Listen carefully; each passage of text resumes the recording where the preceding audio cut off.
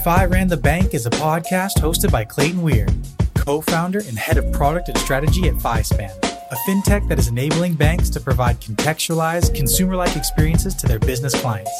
Clayton is a thought leader in financial innovation and hits on the hottest topics in banking, finance, and the future of payments. And he wants to know, if you ran the bank, what's the one thing you'd go all in on? Please tune in to Spotify, Apple Podcasts, Google Play, or wherever you get your podcasts. And now, here's your host, Clayton Weir.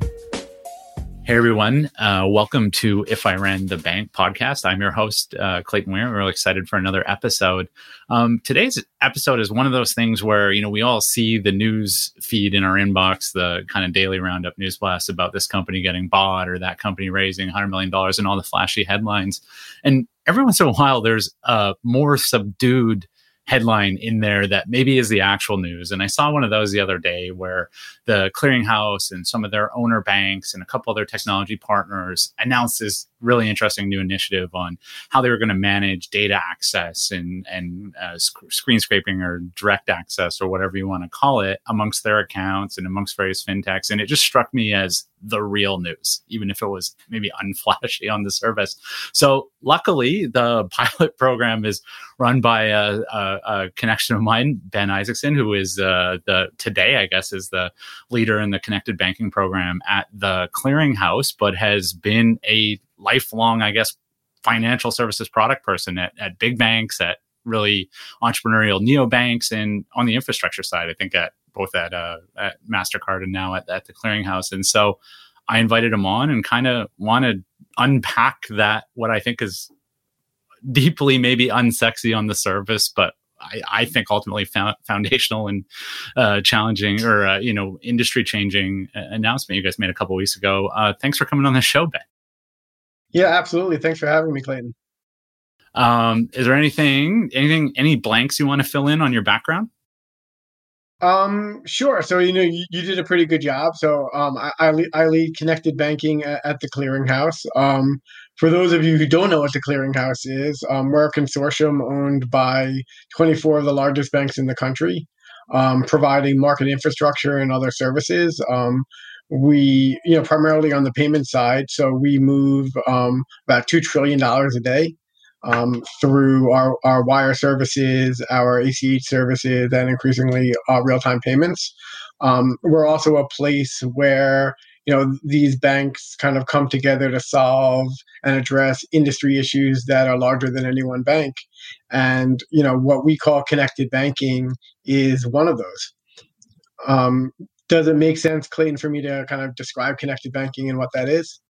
Yeah, that'd be great. I mean, that's a slightly different, connected banking being a slightly different, I guess, version of some terms that we maybe all use in here. I'd love to hear your definition of that. Sure. So, connected banking is really what we look at is a slightly similar version to what many in the industry would call open banking. So, like open banking, what it's focusing on is data sharing between banks and financial apps. But why we focus on calling it connected is our belief is that in order for it to be effective and ultimately scale to its potential, it requires technical, legal, and risk collaboration between the parties. Whereas when you call something open banking, it kind of implies a free-for-all where anyone can get access to bank data and use it for any purpose they want. And yeah, so that's my responsibility in the area that that I lead at the Clearinghouse. And this seems like an interesting evolution of I've heard the term, and I think it's kind of uniquely American of market-based open banking, right? And it's really, I guess that's the idea that in most markets in the world, it's been this regulatory regime, but in the United States, there's all these sort of competitive pressures and reasons that banks and fintechs and others involved in this ecosystem have kind of forced the market towards more openness, or in this sense, this, more aspects of connectedness, without there being this like guiding hand of the government sort of enforcing a model on it. Yeah, I think that's exactly right. I think in many areas, the U.S. has been, kind of more private sector driven in this area. But a lot of it to me kind of starts from kind of screen scraping has almost been a uniquely US creation, right? Where you could argue that the US had open banking starting 20 years ago when companies like Yodlee, kind of figured out how to do screen scraping and get data from bank accounts without having to go to the banks, right? And essentially what they were doing was they'd partner with your favorite app. And when you signed onto the app, they'd ask the consumer, hey, in order for this app to work, you need to give us your bank username and password. And the consumers would do it.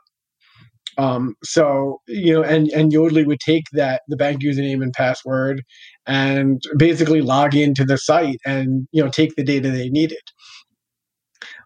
So again, the kind of the innovation and like the apps and the services that other markets have tried to drive by kind of different regulatory regimes were actually happening through the private sector for the last 20 years. So that's one of the reasons why this is a little bit different.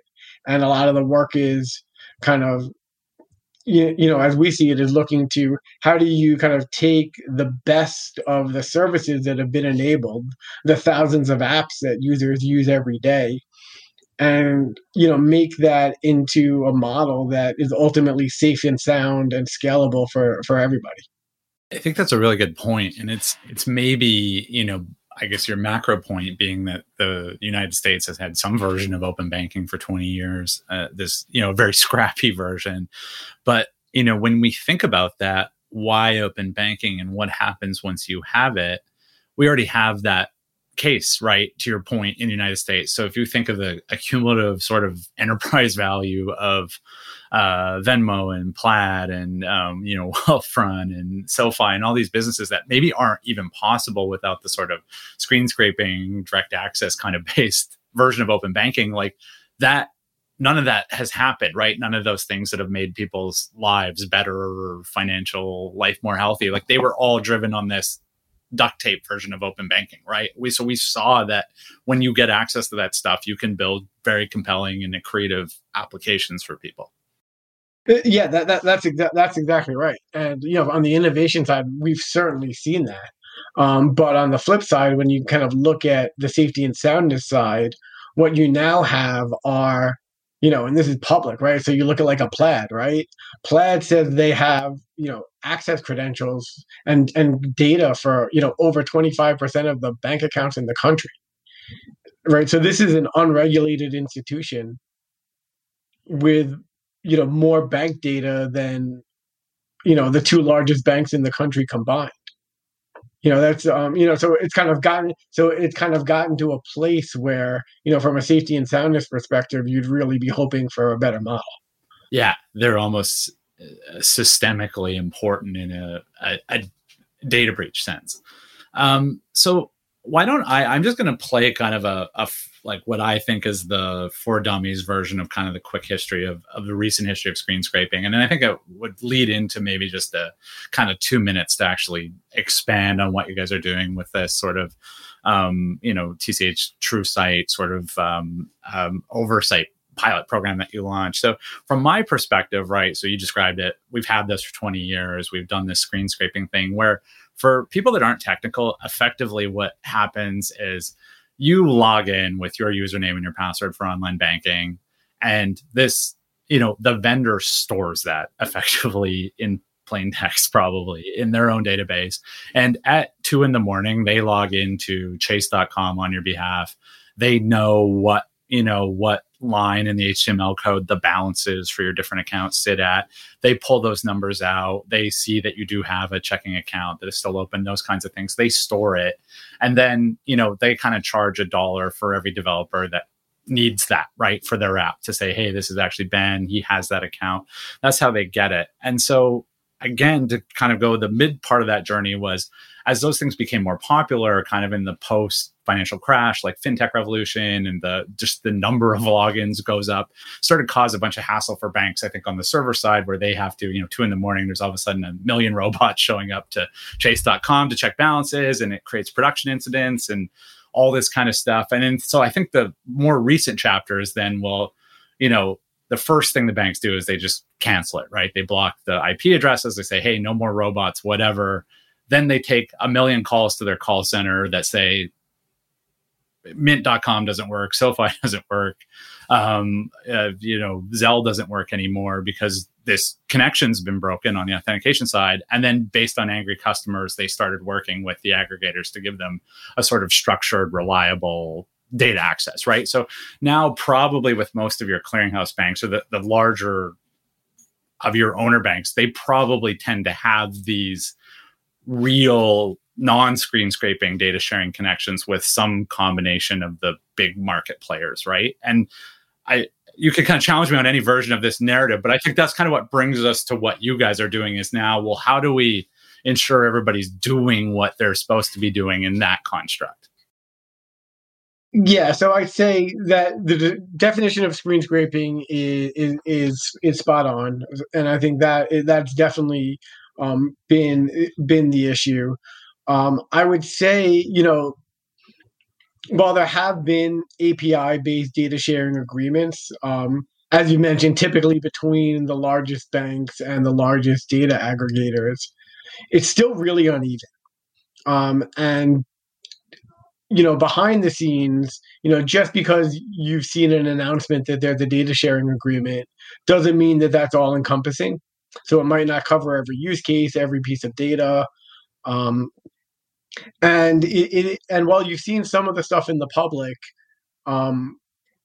there are very few banks that have really done this at scale. And even among the largest banks, it's still pretty uneven. So, I would argue that the industry is making progress on those agreements. Oh, and then the final thing, of course, is just because you've done the agreement doesn't mean it's been implemented yet. So a lot of those agreements that have been created are still in various stages of implementation. Those tend to take a while. So, this is an area that while we're seeing promise for sure, we would like to see it accelerated. And part of that is, how do you put the conditions in place to actually make it go faster? And so I guess, do you want to maybe expand on that a little bit? So how are you guys doing that? Cause I think that's kind of what you're sort of carrying that burden or the flag for that at the moment, right? Is trying to make that work better. Yeah, no, absolutely. So, so to us making it work faster, and it's kind of funny because, the one thing I'll say about this is it's really kind of a different type of condition that I've seen in any other area of banking or payments in my career, because it's it's actually, it like violates every stereotype you think about the industry. So, on one hand, you have these, the quote unquote fast moving, nimble fintechs, right? The ones getting, $1 billion in VC funding and all of those types of things. But they're the ones locked into a 20-year-old legacy technology, which is challenging to move away from because it requires them to change many aspects of their business, right? And that's what they always accuse banks of being, but in this case, it's the fintechs who have the legacy technology, which is screen scraping, right? Then you have the you don't see my air quotes, but like old stodgy banks, and they're the ones who are actually actively trying to migrate to more modern technology. And finally, on the kind of transparency side, you have the consumer groups who typically aren't always like the best friends of banks. They're saying that the current screen scraping model isn't transparent to consumers, and these again air quotes underdog fintechs who talk a lot about how they're helping consumers are actually being deceptive in some of these practices. So it's really kind of a very interesting ecosystem that we're trying to kind of evolve from. And so what we're doing at the Clearinghouse, so under this program called Connected Banking, we're really looking at how do we kind of unlock all the bottlenecks or barriers to adoption at scale of API-based data sharing. So some of that is things like technology standards. So we're a founding member of Financial Data Exchange, which is an API-based standard it's an API standards body for data sharing. And that includes many of the largest banks, data aggregators, users of financial data, all working together to create a standard. Because what we know is that with 10,000 banks and thousands of fintechs, if you don't have a common API standard, then every new implementation becomes a new build. And, we just don't think that's ever going to scale. So, that's one key area that we've been actively involved with. We're on the board of FDX, and, we're seeing a lot of great progress there. The second is, looking at, kind of how do we accelerate the technology side of this. So similar to how the clearinghouse runs other payments networks, we were an investor and kind of facilitator in other investors investing in Akoya, which we look at as a data sharing network. Because what we believe is that the best way for the industry to scale is, rather than having thousands of banks trying to individually connect with thousands of fintechs, you have a common place where with one connection you can have access to everyone. So if one bank connects into Akoya, then any fintech or data aggregator that's connected can get access to that bank's data. If that data aggregator or fintech connects into Akoya, they can have access to every bank's data. So rather than having to make thousands of connections, you only have to make one. So again, we were an early investor and facilitator in Akoya, along with 11 of our owner banks and Fidelity Investments. And, we spun out Akoya to be that data sharing network. And then, the final piece, which you had alluded to at the beginning, and kind of the beginning of this discussion, was really looking at how do we get through all the significant bank risk requirements that come up around third parties. So it's a regulatory requirement that banks do due diligence on any party that they that they partner with. And with good reason. This is very important as part of any kind of data sharing agreement. So when you think about it, banks are sharing their customer data, a lot of which is personally identifiable, or PII, with potentially thousands of different parties. So, these would be considered high risk partners. So what we looked at is, how do we do that in a scalable way? Because, this process, this due diligence, the banks are requiring these partners to answer hundreds of questions, prepare documents for review, participating in multiple day on-site visits. It's a tremendous amount of work. So if you look at how this scales and play this out, you have hundreds of banks all trying to do their own risk reviews on fintechs and data aggregators. It's just not feasible for either the fintech or data aggregator or the bank. So what we have been working with, and what we announced in collaboration with TrueSight and KY3P, is a service where fintechs can go through a common risk review. And once they've gone through that review, it can be shared with any bank they're trying to do business with. Now, from a regulatory perspective, each bank is still required to make their own risk decision. But what they'll have through this report is all the information they need to make that decision. So all of a sudden, something that has historically taken 6 months at a time can be done, can be done, in a week. And it doesn't require, significant work from, the party being evaluated to complete it. So, so those are the things we're working on, all very different.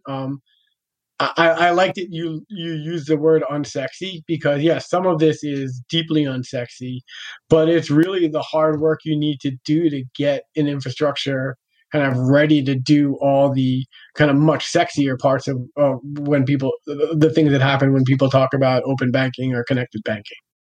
I agree completely, and I find so much interesting. I mean, it's obviously no secret that my day job is we're a young services like a fintech vendor to banks, right? So we sell enterprise software to banks. So I've personally filled these 400-page questionnaires out, and it just has always struck me as bizarre, right? In the sense both that just the deadweight loss to both the bank and us each time, and just generally the disincentive to kind of innovation or taking on the marginal partner because of rightfully how big the burden is of proof on this stuff, right? Like you obviously need to know who you're working on. And this has gotten materially more onerous, I think, since the last financial crash. And it's right. But these ways to make it more efficient and more nimble just strike me as really important. I think ultimately it throttles or enables the ability of a bank to be innovative, right? So if you kind of ask me if I ran the bank, one of the things I do is I'd kind of show up in the procurement and risk departments and try and like find what I could do there to create agility, right? I think that's where a lot of good and bad sort of emerges in terms of our actual operating businesses and our product portfolio as banks, right? Oh, absolutely. I mean, yeah, I would say, one of the key things. So when I think about what a bank has to do to get ready for connected banking, part of it is the technical side of it, right? It's getting the APIs ready, like getting all your data organized in one place so the APIs actually can connect to it. And that's significant work, and I do not want to underestimate how much work that is. But the other piece of it is just what you said. It's kind of that philosophical change around how do you do risk management at scale? How do you do legal contracting at scale? How do you do it if rather than partnering to offer a service was the exception, it became the rule? And I do believe banks would have fundamentally different approaches. And, to us, one of the things we see through this effort is the benefit of a consortium like the Clearinghouse in kind of leading a bunch of these because, a lot of the benefit is the collaborative environment we have across these banks where, the risk partners from each of the major banks were in a room together, figuring this stuff out. And, it's hard for folks to kind of drive change alone sometimes. And it's kind of comforting to have, your peers in a place where you can all collaborate and all kind of, kind of build off each other to get to the place that ultimately you need to be. So that begs a bunch of other, I think, interesting comments and questions. But the one thing I wanted to do here, I think you mentioned to me offline, I'm guessing it's your opinion that this model you're piloting in some ways is better and safer and more robust than the European model. And maybe I'll just preface that with this is the best analogy I could think of on the fly. But I think the best way to explain open banking to somebody is it's fundamentally the idea that in the vault at the bank, it's not really gold bars or coins anymore. It's data, right? And to extend that analogy further, the idea of open banking is really almost the equivalent of like ATM machines in the sense that there's ATM machines all over. They are places that I want to be. Some of them are offered by my bank and some of them are offered by other banks and some of them are offered by other non-banks, right?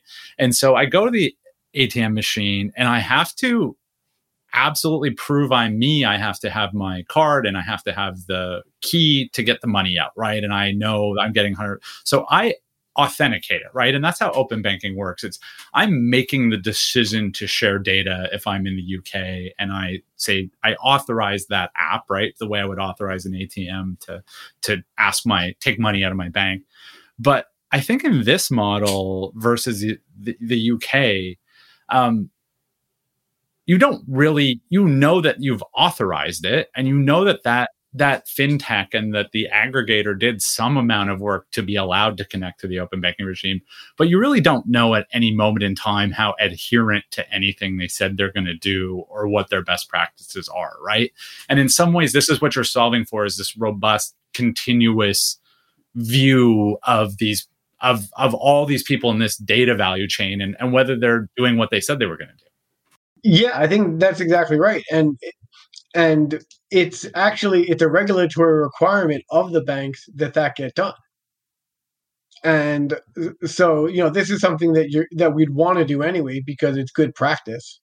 But also, banks face a lot of the financial, reputational, and regulatory burden if it doesn't work that way. But that's exactly right. Getting to a place where, right, you have that kind of transparency, but you also have some of those rules in place around, sorry, I keep using the word transparency, but but you have the rules in place so the consumers ultimately know how it's working and where their recourse is, and making sure that recourse is done in a fair way, is all really where I think the industry needs to go to scale, because because a lot of the places where there's been friction between banks and data aggregators, or banks and fintechs, the reason for that friction is largely either regulatory driven, or that the model in place kind of does fundamentally, you know kind of puts consumers in positions where they don't understand what's happening. Totally agree. And so I think the byproduct of you guys doing this, right? And we talked a little bit offline, and it was another one of these, like, a Wednesday afternoon at 4:00 press releases that no one maybe read or noticed how important it was. But the CFPB put out this principles on data sharing, right? And they really outlined, I don't know if there was 7 or 8 or 6 or whatever it was, but they really outlined, I think, kind of how dire this situation was at the time and what needed to change, right? And how while it added a lot of value on the competitiveness and the service levels to clients, that it, like, nobody really understood what the risk cocktail was that they were consuming. And I think this answers it. So it really does seem interesting, right? FDX, I know, really positions themselves as sort of, enabling a market-based effort. I think this initiative layers over top really well, as this, Akoya. But realistically, it seems almost like the legacy side of the industry, right? The bank side is kind of trying to bring about a smart version of how they think open banking could and should work for them. And maybe if everybody does a really good job, maybe there isn't, maybe it kind of, tamps down the need for a government led, a regulatory led version of open banking in the United States, which does obviously seem not likely to happen tomorrow or anytime foreseeable future, and much less likely than it is quite possibly likely to be less wide-ranging in scope as it was in Europe or the UK, I would guess. Yeah, I think that's exactly right. Like, where this started is we very much believed that, number one, we were big proponents of the CFPB principles that you mentioned that came out. We thought that they got, at the principle level, they really got it right. And these were all things that we believed in and we agreed with, and we needed to strive to push it forward. What we've found in the market is, in our belief, was that, historically, regulations, even ones with great intentions and kind of great principles behind them, the details suffer, right? Because a lot of the folks, creating the regulations, they don't do this every day, right? And so implementing some of the regulations can sometimes have a lot of unintended consequences that, our belief was, the faster we moved as an industry in alignment with those principles that the CFPB outlined, the less ultimate regulatory, work would have to be done. Now, we've seen, a few months ago, the CFPB came out with an advance notice of public rulemaking. And, we responded to that, as did many other players in the industry. So, we do think that there's a better than average chance that there will be some regulation. But I think your point that the more we can do on the private sector side, the more limited that regulation can be. And it doesn't have to be all encompassing like the UK's open banking or PSD2, because the industries has addressed a number of the underlying issues. Let's just maybe transition for a second. And I mean, maybe this is an unfair question, and maybe you have thought this through or not, but in some ways, and we just had a couple episodes ago, we talked to Mike Siegel from ISO 20022 Labs, and really talked about in B2B how important the modern, effectively the TCH's clearing system, more so as an information sharing system, how powerful it's going to be, right? Especially as we get all these. It strikes me, if you play it to a degree, and whether you want to agree with that or not, it doesn't matter, because I agree that the real-time payments rail that you guys have built as an organization, I think is almost not as much about the movement of money or value as it is about information, right? I think it's just going to manifest in weird ways, and people are going to bring it.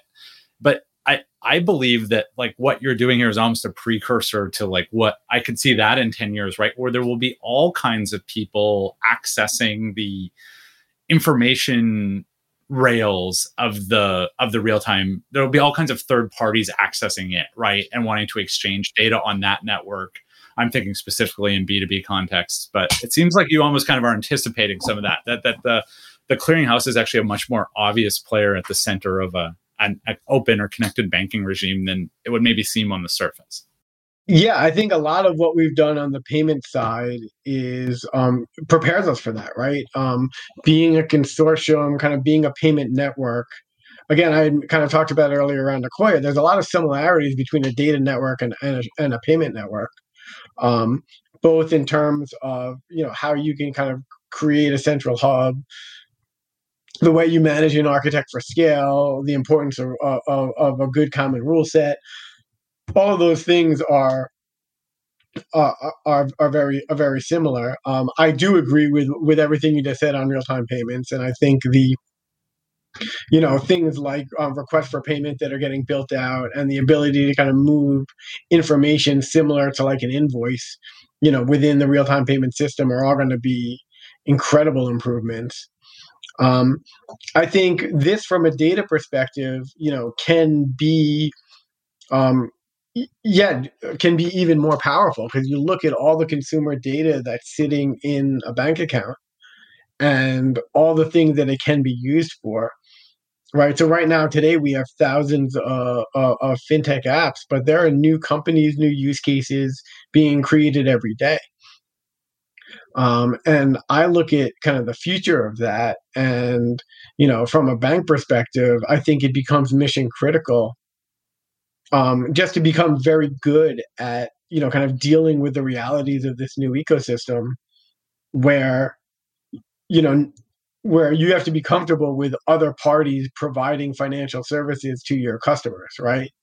Because even if I can look at the 4,000 apps out there, and 3,950 of them are terrible, right? And will all go out of business in 2 years, right? 50 of them are going to stay, and your customers are going to use some of them. And so banks have to kind of be prepared for that world. And I think there's a tremendous opportunity, right? If banks really embrace being providers of data, what does that mean, right? If banks looked at some of those apps and said, well, why don't I pull them into my suite, right? Because if my customer is using my services and using their services, why don't I offer them, right? Why don't we become a distribution channel for some of these apps? I know when in a prior life, when I was working in a bank, whenever we talked to a fintech, that was always their number one question was, hey, can you sell my app to your customers? And banks just don't have a good mechanism of doing that today. I think there's a lot they can do there, either directly into their suite or into call it an app store type of model. But there's a lot of ways that banks can, right? They can provide data services. They can, become distribution engines for other parties that that provide services that they don't, or really use it to enhance their own products by integrating them. I think there's a lot of opportunity there if once the ecosystem is set up right. I couldn't agree more, and I actually think maybe that's the right place to sort of wrap the conversation, because I think you've nailed it right across all those dimensions.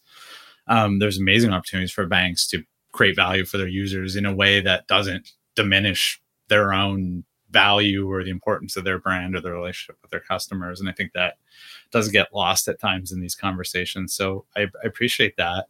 Maybe just before we wrap completely, just on a lighter note, often ask this: what's the dumbest thing you've ever done that maybe later turned out to be a good idea? So I was working in a prior life. I was working on a project that I was leading when the financial crisis kind of hit, and I realized that the project just didn't make any sense anymore. And it was still fully funded. It was like there was a lot of momentum behind it, but I went to the project sponsor and I shut it down. I said, "This makes zero sense to do anymore. I know it's funded. I know I'm violating every rule of, a product manager, but I think we should shut this down because no one's going to buy it for the next 3 years." And I got my wish. I shut it down. And it turned out it actually ended up making my job a lot smaller and less meaningful. And I actually, annoyed a whole lot of people who thought this was a good idea.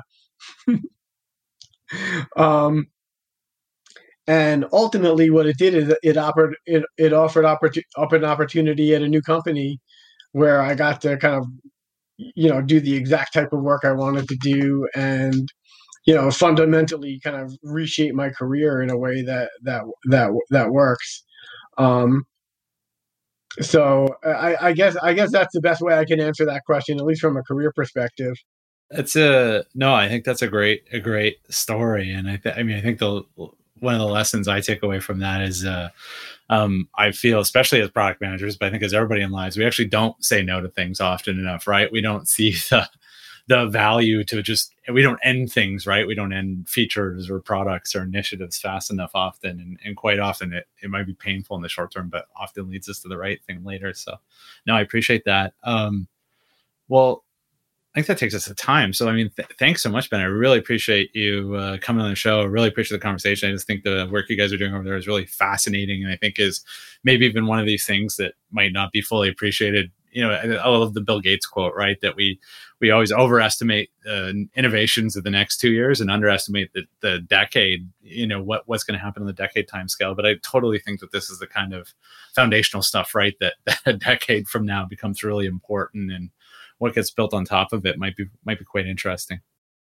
Well, no, I really appreciate that, and I'm really glad you recognize that, because we've actually been really pleasantly surprised with the results. We thought this was going to be a wonky press release that nobody really thought about or cared about, and we've actually been getting some great feedback. So really appreciate those comments. Awesome. Well, thanks again for your time. I really appreciate it. Thanks everybody for listening. As always, please, subscribe on Apple, Spotify, Amazon Podcasts, wherever you get your podcasts, and never hesitate to share this with a friend. And if you want to learn more, you can always check out fispan.com, FISPAN.com, and questions, comments, concerns. Always happy to hear more from you. Thanks.